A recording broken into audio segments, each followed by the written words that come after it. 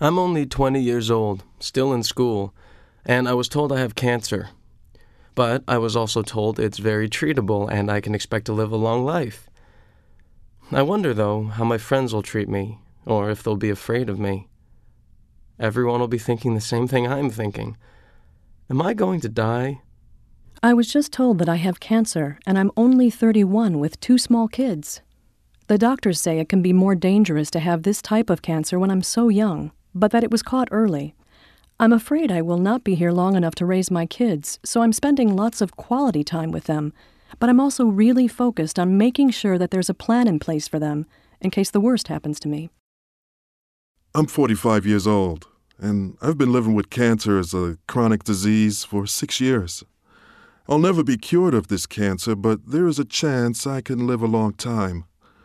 Off and on, I need different types of treatment to control the cancer, and I occasionally have days when I just don't feel well. Of course, everybody's got to die someday, but for me, the idea just doesn't seem so abstract anymore. I just celebrated my 57th birthday, and the nurses at the clinic sang happy birthday to me right before I had my chemotherapy. The cancer came back after 3 years and spread to other parts of my body. So now I'm being treated for metastatic disease. I don't know how much time I have left, but I do know I'm grateful for every day, and I want to make the most of each and every one. At 62, I'm considered a long-term survivor since I was originally treated for cancer over 30 years ago. Now I have heart damage from my earlier treatments, and I must have surgery. Although I have no signs of cancer, I'm still afraid of this surgery and what they might find. I'm not sure I've come to terms yet with the fact that I might die sooner rather than later. I feel so thankful that I made it to 70. 15 years ago, I was successfully treated for cancer, but I was just diagnosed with another entirely different type of cancer and have to undergo more chemotherapy. The doctors say I can't have any more radiation as this new cancer may have happened because of my past treatments. I'm starting to feel like I need to get my affairs in order, so I don't have to worry about the practical things. I've made a list, and I feel good about doing the things I need to do. I will soon be 84 years old and was just diagnosed with cancer. It is a type of cancer that grows slowly. My life has been good, and I still have some adventures left in me. So I have decided not to have any treatment, feel as well as I can for as long as I can, and let nature take its course. My question is not, am I going to die, but when and how? Welcome to the Cancer Survival Toolbox program entitled Dying Well, the Final Stage of Survivorship. This is just one of a series of Cancer Survival Toolbox programs.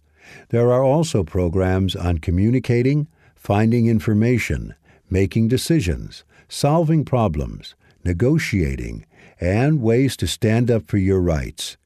In addition, there are other special topics programs, like ones on finding ways to pay for care and topics for older persons, as well as programs on different types of cancers.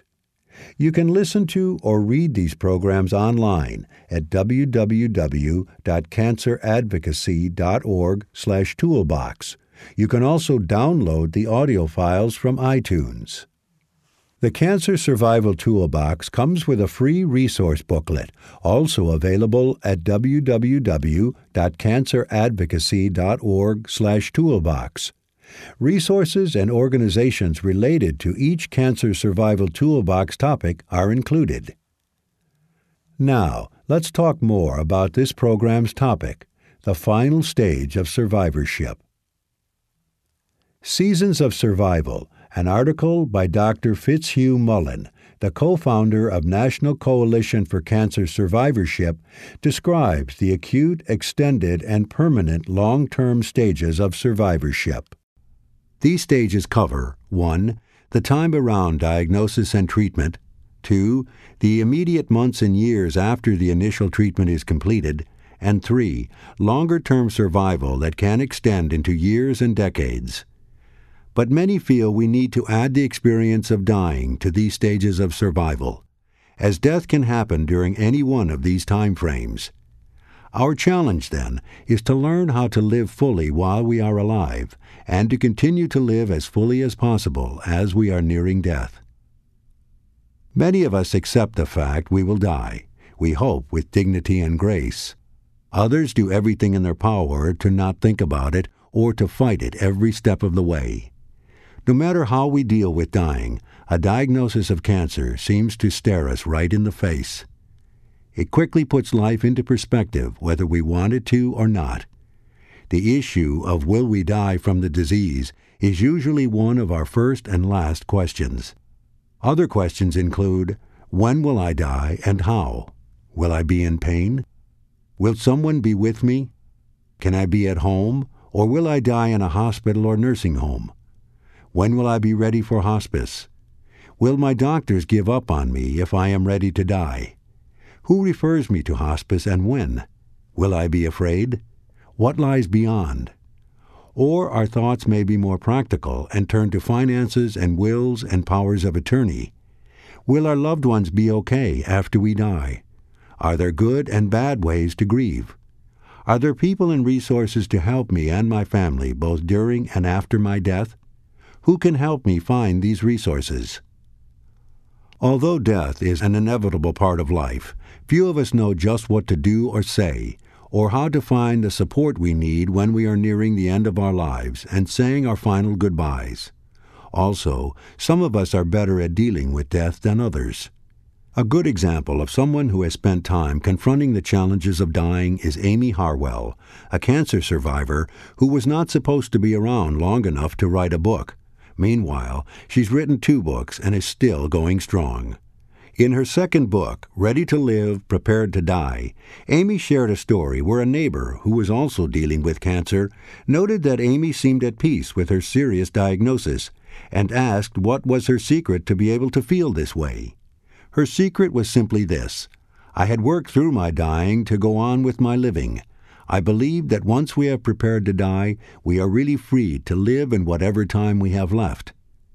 While Amy is determined to live her life joyfully and in the present moment, she is also realistic about the challenges and difficulties that accompany one's dying. Her writings describe many of the lessons she learned in putting her life in order so she could feel free to savor each and every moment of the rest of her life. In Dying to Know Straight Talk About Death and Dying, Tani Bhatti, a longtime hospice nurse, writes, "Intellectually, you have always known that one day you will die, but somehow it comes as a surprise. You just didn't expect it, yet. There is rarely a good time to die. Since living forever is not an option, let's talk about the choices you do have." We hope that you find this Cancer Survival Toolbox program informative, supportive, and maybe even reassuring as you learn more about your choices, resources, and what to expect during this last stage of survival. Perhaps one of the hardest things about dying is deciding when and how to have necessary and frequently difficult conversations. Our dying and death are not ours alone. Family, friends, co-workers, and our healthcare team all share our experience to some extent. Yet many people are unfamiliar with death. Their only framework may be television or the movies, where death is portrayed in unrealistic ways. If you are employed, it will be necessary to tell your employer and co-workers when you can no longer return to work. This may bring about a change in the relationships you previously had with your work friends. You may find they become uncomfortable around you. They may be inexperienced with dying and death, and they didn't know what to do or say, so they stop calling or visiting.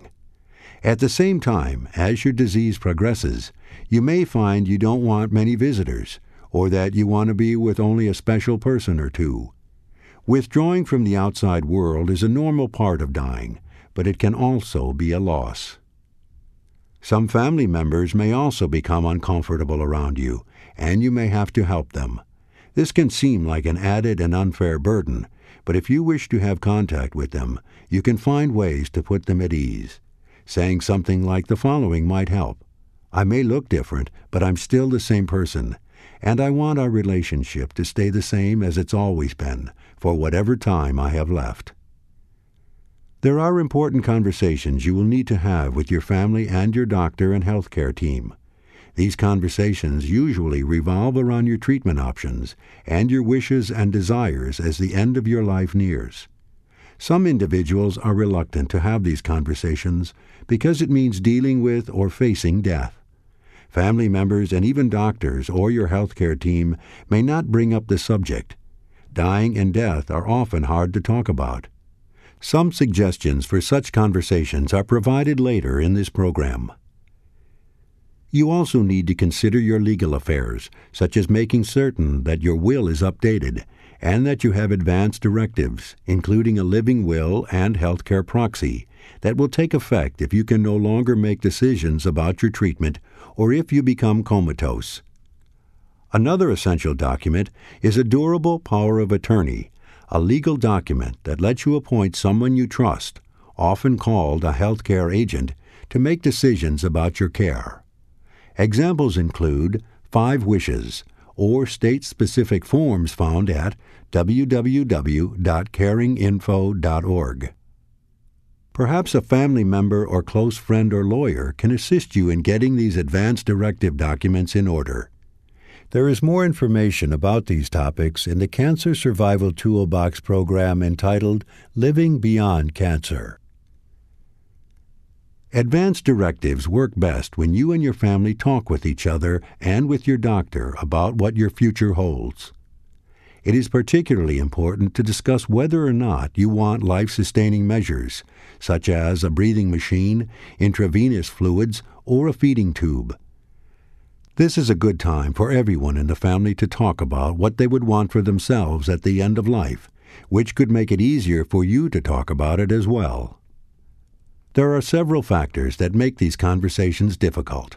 First, each person's death is unique, so it may not be possible for doctors to tell you how you will die or to give you an exact estimate of the time you have left or when you might reach a point when you can no longer make decisions for yourself.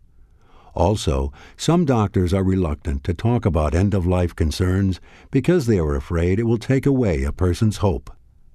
A second factor is that you and your loved ones might not reach the same conclusions at the same time. In the Topics for Older Persons Cancer Survival Toolbox program, we met Doris, who was ready to enter hospice, but her family wanted her to keep fighting.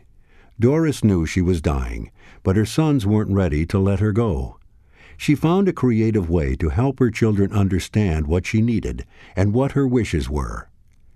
She used her birthday celebration as the time for a discussion about hospice and asked her children to give their blessing as a way of showing their love for her. Another factor is that the frequency and styles of family communication differ widely. Some families have open communication, where most things are discussed with family members and even with close friends. Other families are quite private, and there are topics that are never or rarely discussed. In these families, personal privacy is highly valued, and family members know what is acceptable and what communication channels are appropriate. In many families, there are mixed communication styles. Culture also can play a big role. In some cultures, families are expected to tell each other everything. In others, health matters are kept private. Perhaps the way you talked about serious issues in your family are different from how they were discussed in your partner's family. There are also age differences in communication. For example, compare your grandparents saying about airing dirty laundry in public with today's teenagers texting or social networking activities. In our society, talking openly about someone dying is not common. We read about death in newspapers, see reports on television, and watch action movies where people die. Yet when it comes to talking about our own death or the death of a loved one, we don't know when or how to approach the topic. We fear we will say the wrong things, upset our loved ones, or give a message that death is near. Books and articles urge us to have these difficult conversations early, before they are needed. Few of us do that. As a result, we might get to a point where the conversation can't be delayed any longer, but we are at a loss as how to begin. One thing that has been created to assist people with communicating their wishes regarding treatment at the end of life is a form called POST. POST stands for Physician Orders for Life-Sustaining Treatment. POST is a physician order which is recognized and honored across treatment settings. It is portable, which means that it goes with the patient.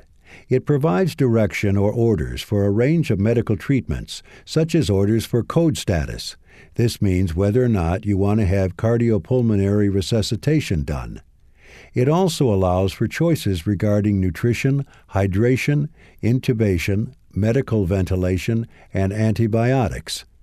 The POST is for anyone who is seriously ill and is choosing to limit medical interventions. POST does not replace an advance directive, but is intended to complement it. More information on POST and advance directives can be found in the resource booklet that accompanies the toolbox. Sometimes others, a family member, a social worker, nurse, or faith leader, can assist us. Let's listen to Betty's story about talking with her mother, whose physical condition was getting worse.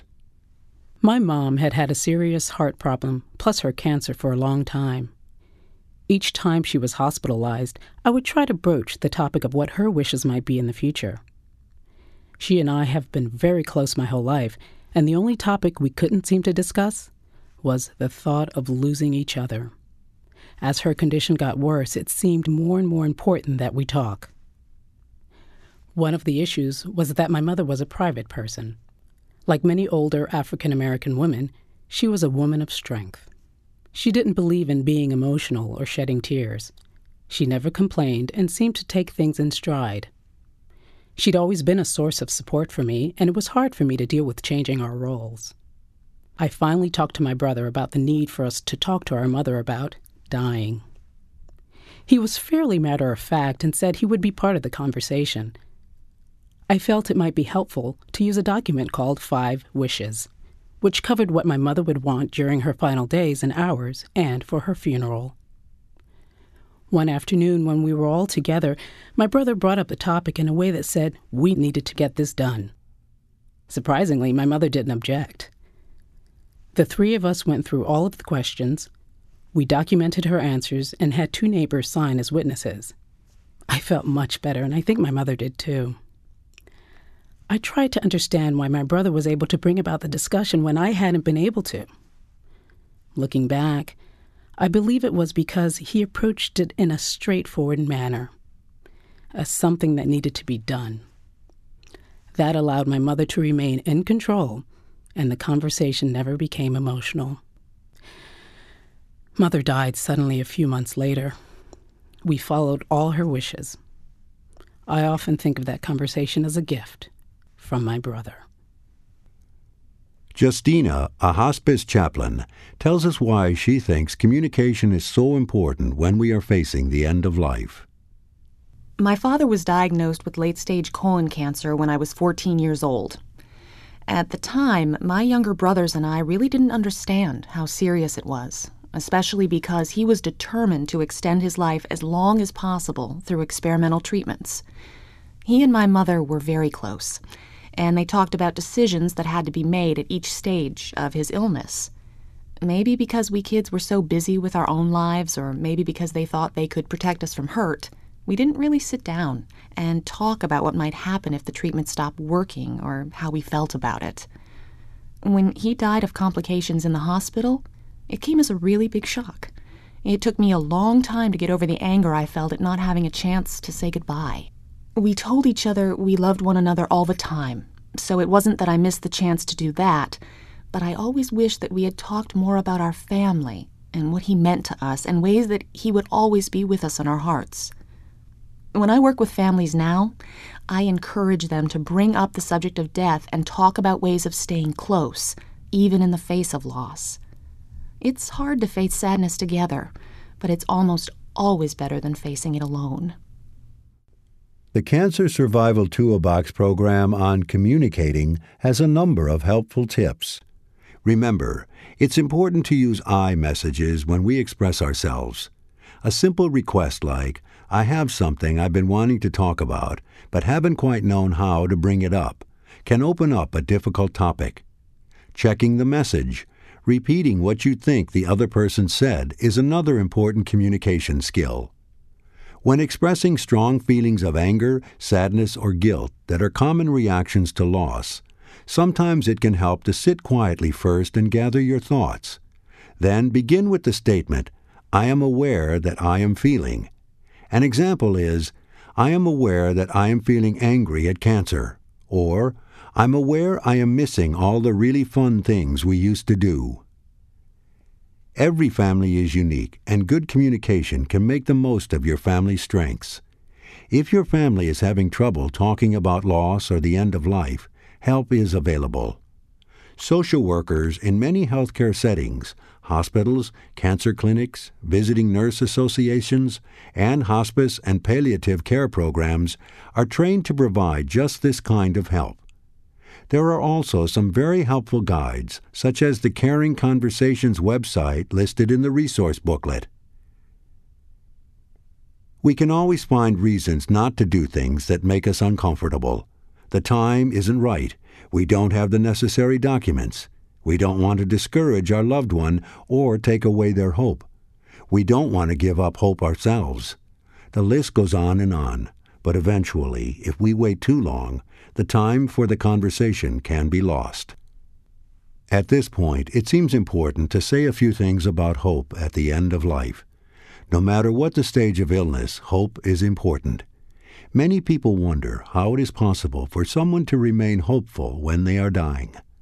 Sometimes we overlook the fact that persons who are dying are also still living, and they may need emotional help to live as fully as possible until they die. Hope is a complex concept, and defining it is not easy. Part of the problem is that there are many kinds of hope, and people define hope differently. Most people, especially those in healthcare, are familiar with the idea of therapeutic hope, hope that is related to therapy and to curing or controlling your disease. But hope is much broader than that. Hope changes as circumstances change. If you find your disease can no longer be controlled, that you are going to die, you may find new hopes for whatever time you have left. You may hope for something general, like living as fully as possible until you die. Or your hopes may be more specific, like living to see a grandchild born, or visiting a favorite spot once more. Or you may hope to be able to spend one more day with a dear friend, or to hold a loved one again. As your condition worsens, you can hope for a pain-free or peaceful death, or, depending on your faith or belief, a life after death, or once again seeing loved ones who have died before you. There is always something to hope for, and you have the right to remain hopeful until death. Some degree of anxiety and depression are common reactions to a cancer diagnosis. No matter what the prognosis is, most people feel anxiety about how long or limited their life might be when they first hear they have cancer. Depression can crop up at any time. Many things, such as counseling, a support group, medicines, or exercise, can help you to cope with anxiety or depression. Daryl's prognosis was uncertain from the time of his diagnosis with advanced lung cancer. Although he and his sister sought a second opinion, and he enrolled in a clinical trial, hoping for a remission, he couldn't sleep some nights when he felt anxious about the future. I knew from the start I was facing an uphill battle with the type of cancer I had. Even though I was able to sign on to a clinical trial and felt sure the doctors were doing all they could, I felt anxious most of the time. At night, my mind seemed to go over and over the questions no one could really answer about whether I would survive. At the clinic, one of my nurses gave me the Cancer Survival Toolbox and suggested I listen to it. I found the relaxation exercise in the Living Beyond Cancer program to be helpful. It leads you through muscle relaxation exercises, giving you instructions on how to tense and release your muscles so you can get into a relaxed physical state. Then it helps you think about a calm place. I listened to this exercise at night before I went to sleep, and use it if I woke up at night or felt nervous during the day. I could use it when I went in for tests, or when I was waiting for test results. It really helped. Denise is an oncology nurse who works in a community hospital and sees many people like Daryl or their family members who need relief from anxiety. We get to know our patients and families pretty well because we're a small community hospital. I can often tell when they haven't been sleeping or are worrying about upcoming tests. I let people know that anxiety is normal and that we want to help them with all their symptoms, not just the physical ones. Sometimes talking with family members about the decisions that are creating the anxiety is the best way to relieve it. I encourage people to try various stress-relieving measures such as muscle relaxation exercises because they are simple techniques that can really work. Hypnosis, visualization, yoga, exercise, and prayer are also helpful for many people. Several of us at our clinic are trained to help teach these techniques. If anxiety continues to be a problem, there are mild anti-anxiety medicines that many of our patients find helpful. Cancer causes enough distress, so we want to help prevent suffering whenever we can.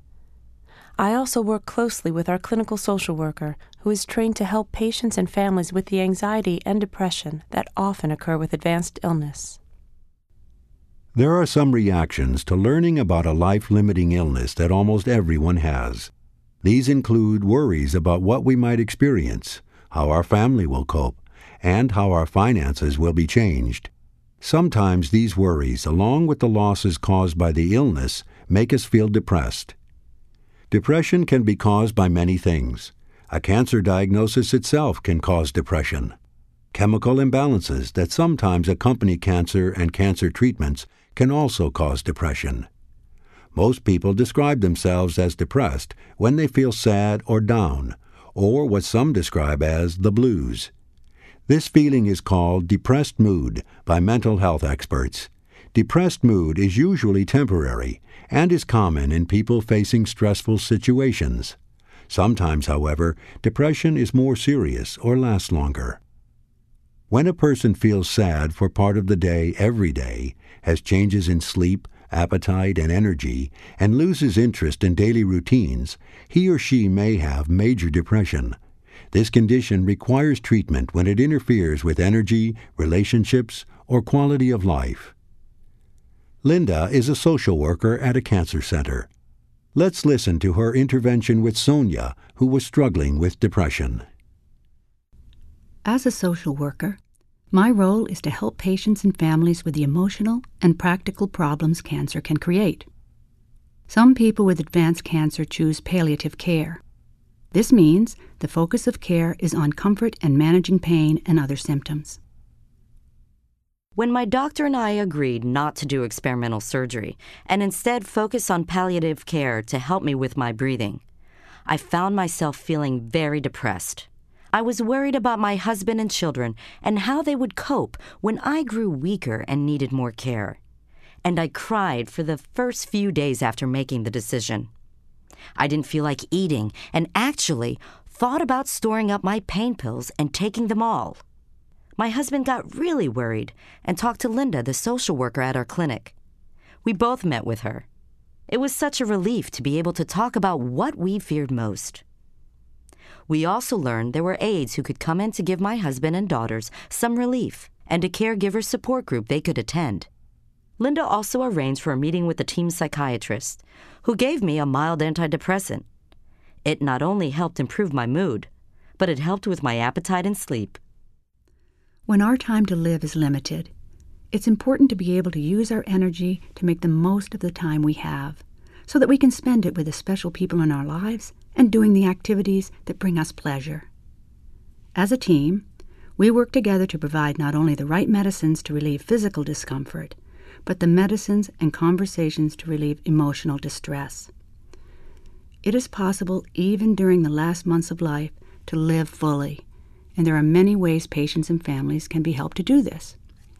Talking with family and healthcare providers, finding the right support services, and using the right types of medicines are all things that can help. In the resource booklet, you'll notice something called a distress thermometer, which can help you describe to your healthcare team the way you are feeling. If you use it and find you are feeling stressed, you may want to talk to someone such as a social worker. For more information on how to find a social worker, ask your healthcare team or hospice. You can also visit www.helpstartshere.org, a website with helpful information for dealing with serious illness, as well as a list of social workers in your area. We make choices every day, from when to get up in the morning to what to wear, what to eat, what book to read, and so on. Yet when it comes to deciding about treatment, the need for treatment, what type of treatment to choose, or when to stop treatment, how we decide can be very different. In the Cancer Survival Toolbox program called Making Decisions, we learn there are 3 types of decision makers. The first lets others make decisions for him or her. The second makes decisions after looking at options and talking with others. The third makes decisions with as little input from others as possible. Much of this has to do with how much control we want or feel we can have. We also can change our styles of decision-making depending upon our circumstances. One of the most difficult decisions may be whether to continue or stop cancer treatments. Is the treatment no longer controlling my cancer? Would a clinical trial or experimental drugs be worth trying? Is the treatment success rate high enough that it's worth it to me to live with the symptoms I'm likely to face as a result of the treatment? Will I be giving up by asking to stop chemotherapy or radiation? Do I want to be kept alive with the help of technology and machinery? An equally difficult task is deciding who will make the decision to stop. Will it be my doctor, a family member, or me, the person with the disease? Let's listen in on a support group where the discussion focuses on stopping aggressive treatment. It's important to note that stopping treatment does not mean there is nothing else to be done. Good palliative care and symptom control are essential at this time. My doctor said the cancer's now in my liver and bones. She can't offer me any treatments that will cure the cancer, but she promises she'll make me as comfortable as possible. I'm 75 and I've had a wonderful life, but my husband is not ready to let me go. He wants me to keep trying anything that might give us some more time. I know how hard it is for him to take care of me and watch me suffer. We can't even talk about my dying without having a fight. So I just want my doctor to decide when enough is enough, and I know that she'll make the best decision for me. When my grandfather died of cancer in the 1950s, everything seemed so sad and yet simple. He went to the hospital, had surgery, was diagnosed with cancer, and stayed there until he died. The doctor could only try and make him comfortable, as there weren't any other options. But he died in so much pain. Now I have the same type of cancer. Well, my first course of treatment didn't cure the cancer. It kept it under control for many years, and I had no pain. But the cancer's back, and being in pain is my main fear. My doctors say they can keep trying new therapies, but I'm so tired of feeling sick all the time. I want help deciding when to stop all the experimental treatments. But the final decision will be mine. Whoa, whoa, whoa. No one is making any decisions about my life except me. I'm going to keep trying anything and everything till they take me out, kicking and screaming. I still have a lot of life to live, and I have 3 kids who need me around as long as possible. There's always a new treatment down the road, so I just need my doctors to keep things under control long enough to find it. I already stopped radiation. It just wasn't working. My big question now is whether or not I want to be hooked up to any machines in the hospital if I can't breathe on my own. Or if I should get antibiotics for an infection if it just prolongs my dying. The quality of my life is very important to me, more so than how long I live. I also know I can change my mind at any time. I'm glad my family has told me that they will support whatever choice I make. You've all discussed very different ways to deal with continuing or stopping treatment. All of you are right because each of your decisions Even if you've decided that someone else will make decisions for you, reflect who you are now. What's important to notice is that what unites all these different decisions is that each of you has control over your situations in one way or another. Here are some other things I've learned. Refusing machines and technology or anything that prolongs your life or your suffering is not an act of neglect, but rather can be an act of love and respect. It is your choice. Accepting technology and medicines or anything that prolongs your life because you want to fight every step of the way is also your choice. Discussing your goals for care and your choices and responsibilities with your family, doctor, and hospice team is best done sooner rather than later. Make sure your wishes are known and have them in writing if possible. Also, keep in mind that you can change and adjust your goals at any time. Experiencing fears and doubts about having made the right choice is natural, and having your symptoms treated is your right. Dr. Ira Byock, author of the book Dying Well, The Prospect for Growth at the End of Life, describes the difference between death and dying. Death is about a lifeless state, inert, static, and unchanging. But the term dying describes a specific time of living, the months and moments toward the end of one's life. Dr. Byock uses the term dying well to describe the sense of a living experience where conversations can still be had, where emotional wounds can be mended, and where values can become crystal clear. This includes addressing issues of forgiveness, appreciation, love, and saying goodbye. The experience of dying well may not suit everyone, and there surely are many good reasons for some of us to fight off impending death. No judgments are being made if this is what is right for you. But dying also can be peaceful and dignified and viewed as a normal and natural process.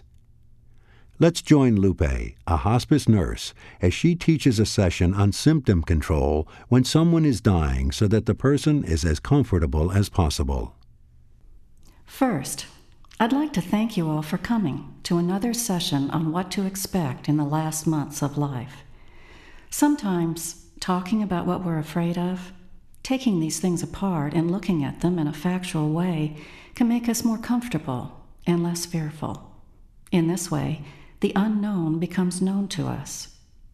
Today, we're going to talk about symptoms that either you or your loved one may experience in the future, or may have right now. Many symptoms, such as losing your appetite, are normal and part of the dying process. Others may be specific to the type of cancer or other problem that you have, such as difficulty in breathing. My hope is that you will learn about what to expect while dying and what you might be able to do in order to feel more comfortable. Let's start by saying that symptoms are not only physical, those that impact the body, but they can also be emotional or spiritual. Our first task is to identify the symptom. Then we can discuss ways to deal with it. So, who would like to describe a symptom they're having or are concerned about? Or what are your fears? I'm really afraid of pain. My aunt died of cancer and had a lot of pain, but no one talked about it back then. Also, a neighbor was treated for cancer, and towards the end she said she just wanted it to be over because of the pain. We all felt so helpless around them, and we never knew what to do. We tried distraction, back rubs, chicken soup, and of course pain pills, but they didn't seem to work. So pain, my fear is pain. I am afraid of dying alone. What if no one's there with me? What if I need help and no one's around? Where will I be? In my own home or hospital? And will my kids have enough time to get there to say goodbye? I have a strong faith and believe there is an afterlife. But who will help me pass over? My fear is being alone. My fear is not being able to breathe. Since I'm on oxygen almost all the time now, I know when I'm anxious, I have more trouble getting air into my lungs. It's really scary to feel that I can't get air, so my fear is suffocating. I am afraid of being confused, not knowing loved ones, of being alive, yet not knowing what is going on around me. What if I have to make the decision to cut down on pain medicine so that I'm more alert? I don't know what troubles me more, having pain or being confused. So I guess I'll have more than one fear. You've mentioned some of the most common fears people have when they're nearing the end of their lives. Let's look at a few of these fears. The fear of being in pain is really widespread. So let's start with that. Many people, even those who have some type of cancer, have absolutely no pain when they're dying. They take no medicines whatsoever. Pain is not an automatic part of dying from cancer. At the other end of the spectrum, many people who are dying do have pain, yet do not get adequate pain control. There are many reasons for this, such as you don't want to take too much medicine in case your pain gets worse later on, and you think you'll need a higher dose. You feel that if your doctor thought you needed more medicine, he or she would order it, so you don't ask for more. You don't want to sleep too much or get confused with the amount of medicine you need for total pain relief. You, or your family, or even your doctor, are afraid you will get addicted. You're afraid that too much pain medicine, especially morphine, will hasten your death. What I want you to take away from this session is this: something can be done about all pain. There are many different types of pain, and there are many types of pain medicine. Doctors and nurses and those who work in palliative care and hospice know how much medicine is enough and how to combine drugs and other methods to relieve your pain.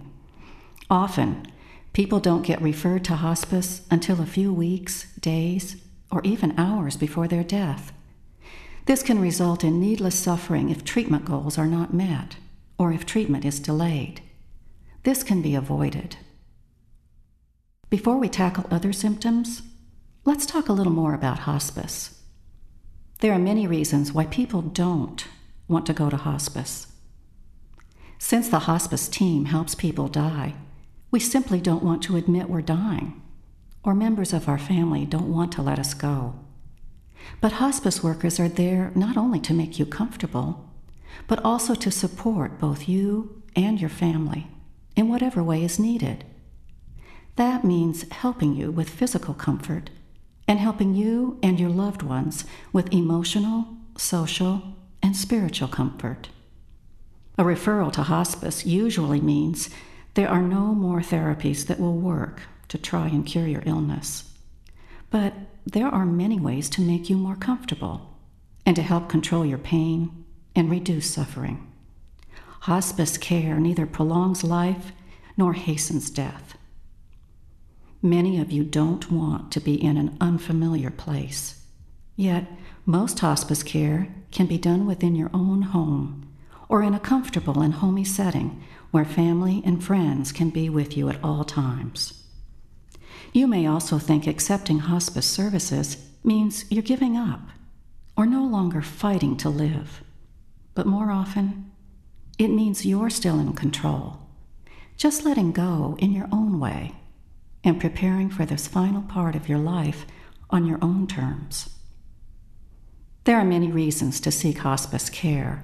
Hospice provides a special kind of care for the person who is ill and their family. Hospice specializes in managing symptoms so patients can die more comfortably and with dignity. Many people wish to die at home, if possible.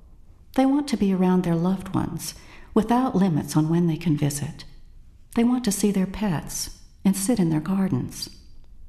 80% of hospice care is provided in the home of the patient or in a nursing home where the patient lives. Inpatient hospice facilities are sometimes available to assist with caregiving. Hospice can arrange for volunteers to help with errands, cooking, or other tasks, or simply to be there to give family members some quiet rest time. Some hospices have residences where patients can go to get pain or other symptoms under control, or to live out their final days. Your doctor might suggest hospice But when you hear about it, you decide it just isn't right for you right now. It may be you still want aggressive treatment, or you already have the help you need. You have the right to make any decision you want to, and it's okay to say no. You can always change your mind later if you decide you want hospice care in the future. We already spent some time talking about managing pain. Let's talk now about other symptoms that might worry us. How about breathing? One of you mentioned you were afraid of not being able to breathe. Oh, yes, this really scares me. I can't imagine not having my oxygen at all times. When I feel like I can't get enough air into my lungs, I panic and find it even harder to breathe. What if there comes a time when I just can't get enough oxygen? As you know, oxygen helps you function with less strain on your lungs and heart. You can sleep better and thus take fewer naps. This allows you to be more alert and active and feel more independent. You can get as much enjoyment as possible out of each day, yet you may still have times where you feel anxious. This is where medicine might be helpful, or you might need to combine medicine with some meditation for an enhanced calming effect. In Tani Bhatti's book, Dying to Know, Straight Talk About Death and Dying, she describes the need for oxygen. She writes about the oxygen levels in your body decreasing as you near death and says, when the oxygen in your body gets low enough and the carbon dioxide in your system builds up, it promotes a sense of calm as you slip into a coma. When this happens, all struggles leave you and you breathe easier. You will essentially have gone to sleep, and your loved ones will be happy to see easier breathing and no agitation. Increasing the oxygen or using a high-tech oxygen mask will only delay this natural and peaceful process. Another symptom we may need help understanding is confusion, and whether or not it is from medicines or from the body shutting down. Also, as death nears, there are changes in body temperature, notably cold hands and feet, as the body directs blood to vital organs. Again, the hospice staff can help us understand what is happening. My appetite is changing. I wonder if I need to force myself to eat and drink when I really don't feel like it. My family is so afraid that if I don't eat enough, I will continue to lose weight and die sooner. So they say, eat, eat. You must keep up your strength. I wish they'd stop.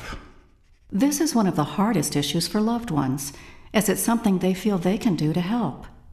But foods may not taste the same, and you get full with just a few bites. Or you have dry mouth and trouble swallowing, or feel nauseous. This is not unusual. Your body is telling you it doesn't need so much food now, and it probably can't use it either. As a matter of fact, you may make yourself uncomfortable by eating more, like feeling bloated or even vomiting. When you don't eat much at this time of nearing death, your body goes into a state called ketosis. That is, it's using fat and protein for energy. This change in metabolism is associated with a release of natural endorphins that actually may cause a feeling of mild euphoria or well-being. Your healthcare team can help your family and loved ones understand this process better so they don't feel the need to force you to eat. You may also want to have them read the patient and family education sheets that describe how to manage symptoms from the Hospice and Palliative Nurses Foundation, www.hpnf.org.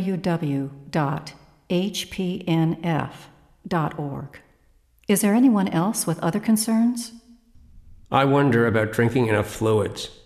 If we can feel better by not eating, should we try to stay hydrated? Or should we have IV fluids so we're more comfortable? When someone with a life-ending illness is no longer able to eat or drink, it usually means the body is beginning to prepare for death. If this is the case, then stopping fluids won't necessarily hasten your death, but will probably make you more comfortable. Too much fluid could put an extra strain on your heart and cause your body to retain fluids and swell, especially your hands and feet or your buttocks, where you can get pressure sores. Fluid could even build up in your lungs and make it harder for you to breathe. So you and your caregivers need to understand what is happening to your body, not force fluids, and let the natural release of endorphins, again, help you feel more comfortable. You might want to take a look at the National Hospice and Palliative Care Organization's tips on artificial nutrition and hydration at the end of life at www.caringinfo.org.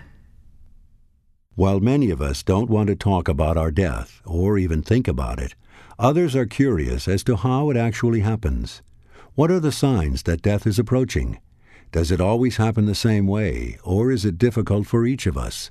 Will there be noises that could frighten my loved ones if they are in the room? Is there information to help my family and loved ones know what's happening and that death is near? Dr. William Lamers, a medical consultant with the Hospice Foundation of America, has written extensively about the signs of approaching death and has an easy-to-understand list of these signs on the Foundation's website, www.hospicefoundation.org. He begins the list by noting this is a general picture of the dying process, and there will be differences from person to person.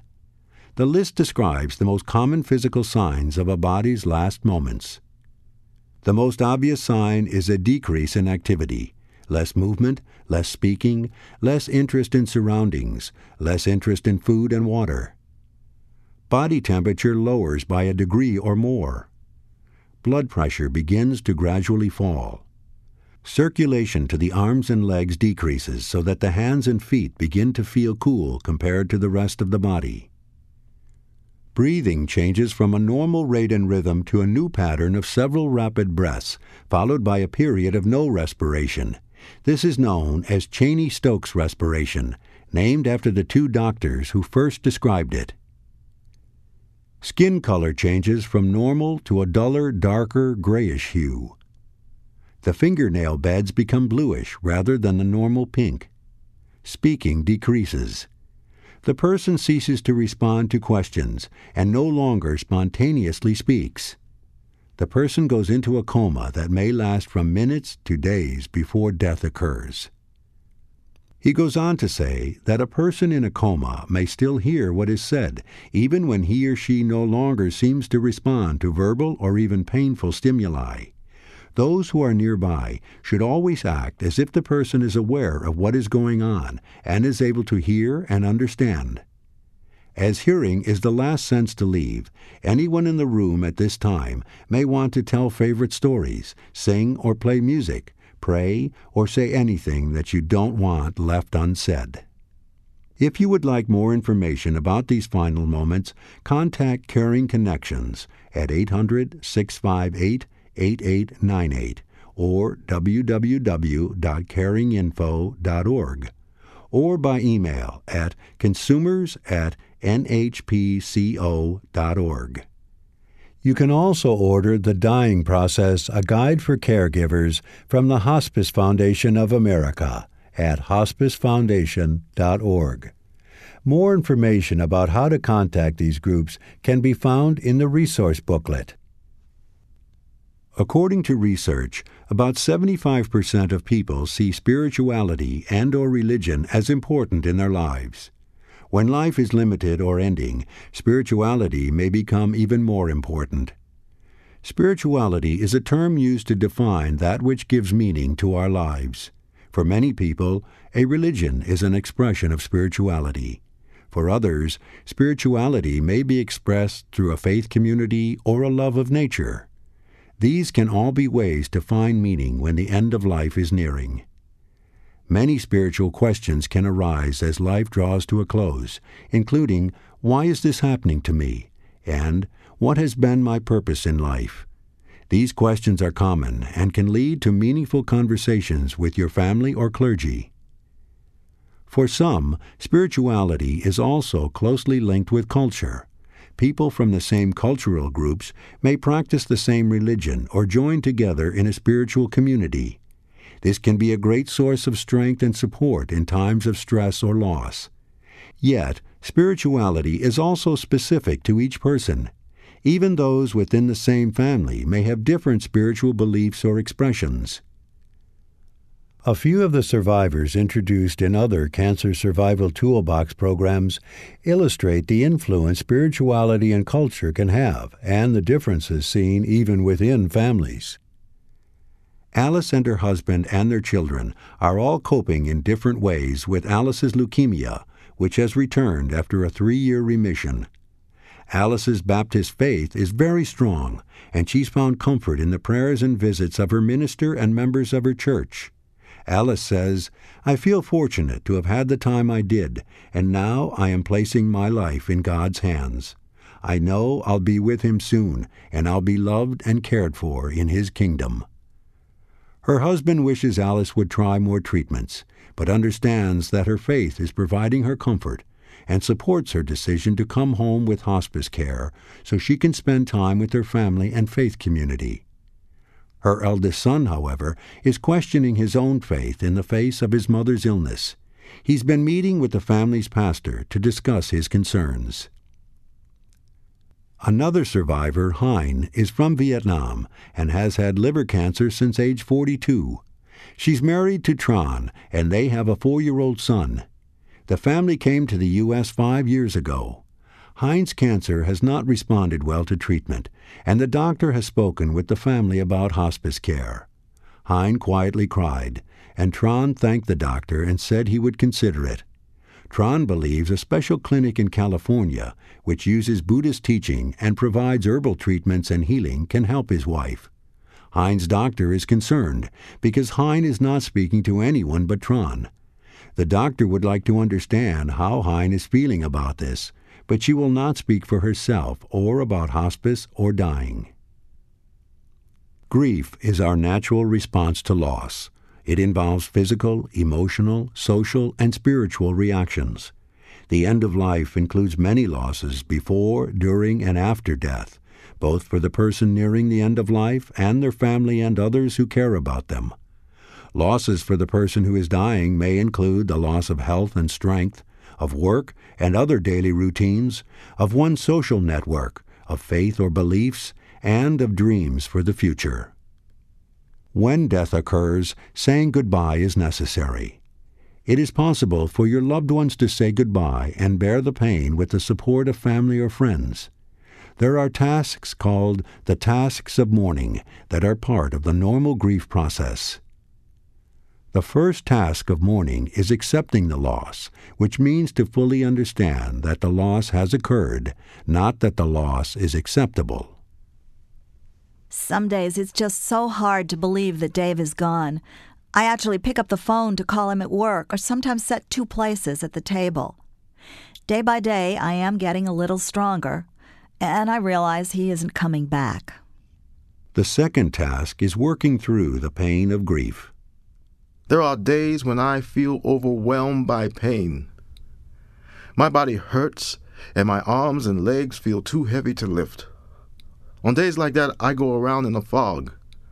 I wonder if my life will ever stop hurting as much as it does right now. Third is adjusting to the new environment without the loved one who has died. After my wife died, I had too much time in my hands. I decided retirement without her wasn't all that great, so I got a part-time job. It helps to have something to fill my days, and it's nice to be around people. The fourth task is emotionally relocating the loved one who has died and moving forward. Joe and I were married for 25 years. We had a wonderful life and wonderful children together. He will always be my husband, but I think it's time I start moving forward on my own. My oldest daughter is expecting a baby next spring. She's asked me to move to her town so I can be a bigger part of my grandchild's life. I think that might be a good idea. A new beginning. The final task, rebuilding your faith or belief system if it was challenged by and during the loss. It was hard watching Bill go through all those treatments and then die anyway. For a long time, I was angry at God. I stopped going to church. My faith has always been important to me. And I think it's time I talk to my pastor about my anger. Sadness, anger, guilt, anxiety, loneliness, helplessness, numbness, shock, and even relief in cases such as the prolonged illness of a loved one or the end to a strained relationship are all feelings that are normal and expected following a significant loss. Physical reactions such as sleep problems, poor appetite, fatigue, stomach distress, and anxiety are also often part of normal grief. Children and grandchildren grieve, but differently than adults. Adults grieve in a linear fashion, and their ability to enjoy activities returns gradually over a period of months or years. Children grieve cyclically. They can be sad and upset one moment and off playing the next. Children do need the opportunity to express their grief, and they need to be talked to in a direct and simple way that answers their questions. Children are like adults in that they, too, like to have some sense of control in their lives. Keeping as normal a routine as possible can help your child feel safe. Warning signs that a child may need more help with his or her grief include falling grades, self-destructive behaviors, acting out, or regression to more babyish behaviors like bedwetting or thumb-sucking. Many people ask how long grief lasts. Others ask if it ever ends. The answer is somewhere in between. Death ends a life. It does not end a relationship. However, after a death, that relationship must change. It's important to note that people do not finish grieving or resolve the grief or get over the loss. Rather, they learn to adjust to the loss and to life without their loved one. During the first year, all of the anniversary dates with the loved one missing for the first time must be experienced. These dates include holidays, birthdays, weddings, and other anniversaries, and finally, the anniversary of the date of the death. Those grieving probably will have more difficulty during these periods and should recognize that this is normal. Even years after the death, surges of grief may be experienced during special times such as a graduation, wedding, or the birth of a child. A sign that acute grieving is coming to an end is when a person can think about their loved one without feelings of intense pain. One woman described the pain she felt when her daughter died. She said at first it felt like total body pain. Everything about her hurt. Eventually, she could think about her daughter without being completely consumed by painful feelings. She said now, several years after the loss, she keeps the pain in a special place in her heart. It is always with her. It just doesn't hurt quite so much anymore. Perhaps the most important thing others can do to help friends or loved ones experiencing grief is to recognize their right to express grief in their own ways and encourage them to do so. Each person needs to find his or her path through grief. For some, it may mean talking to trusted family or friends. For others, it may mean taking time alone to sort through feelings and thoughts. In the midst of grief, it's sometimes difficult for those grieving to believe they will ever be happy again. Allowing time and space to grieve is important. There are also many resources that can help. The National Association of Social Workers, on its website, has helpful information on grief, as do the National Hospice and Palliative Care Organization, the National Cancer Institute, the AARP, and many funeral service providers. These websites are listed in the resource booklet. Some people who lose loved ones benefit from grief counseling. Almost all hospices provide programs and support for grieving persons who have lost loved ones. Support groups are also an option. Teens, who often find it most helpful to talk to their peers, can find support groups either in person or on the Internet at hospicenet.org/html/teenager.html. Many counseling and family service agencies offer individual or family grief counseling that can be especially helpful when there are complicating factors, such as financial stress or family conflict after a loss. Your doctor or other members of your healthcare team or your faith community may be able to recommend a counselor who specializes in helping people deal with grief. Your local hospice is another good resource. Dr. Elizabeth Clark reminds everyone who has experienced the death of someone close to remember several things. Be gentle with yourself. It will take time to recover physically, emotionally, and spiritually. Do not expect too much of yourself or other family members who are grieving. Allow time and healing before making major decisions. Recognize that grief cannot be postponed. Anger, sadness, and all the mixed emotions, thoughts, and reactions of grief are normal and can be expressed in many ways. Allow for variations in your own and others' grief reactions. Each loss and each grieving person is unique. Unlike years ago, when cancer and grief were both kept hidden, there are now many resources to help survivors and their family members with the questions and adjustments that have to be made before, during, and after a cancer diagnosis. The basic skills of the Cancer Survival Toolbox, finding information, communicating, decision-making, problem-solving, and standing up for your rights, can be used in every step of the journey. Specific resources on the topics covered in this Dying Well program can be found in the resource booklet. This is the end of the Cancer Survival Toolbox program entitled Dying Well, the Final Stage of Survivorship. You may also want to listen to other Cancer Survival Toolbox programs such as Communicating, Making Decisions, and Standing Up for Your Rights. If you need more information about cancer survivorship issues, feel free to call the National Coalition for Cancer Survivorship toll-free at 1-888-650-9127 or visit the NCCS website at www.canceradvocacy.org. Thank you for taking the time to listen to this Cancer Survival Toolbox program. We wish you well on your journey.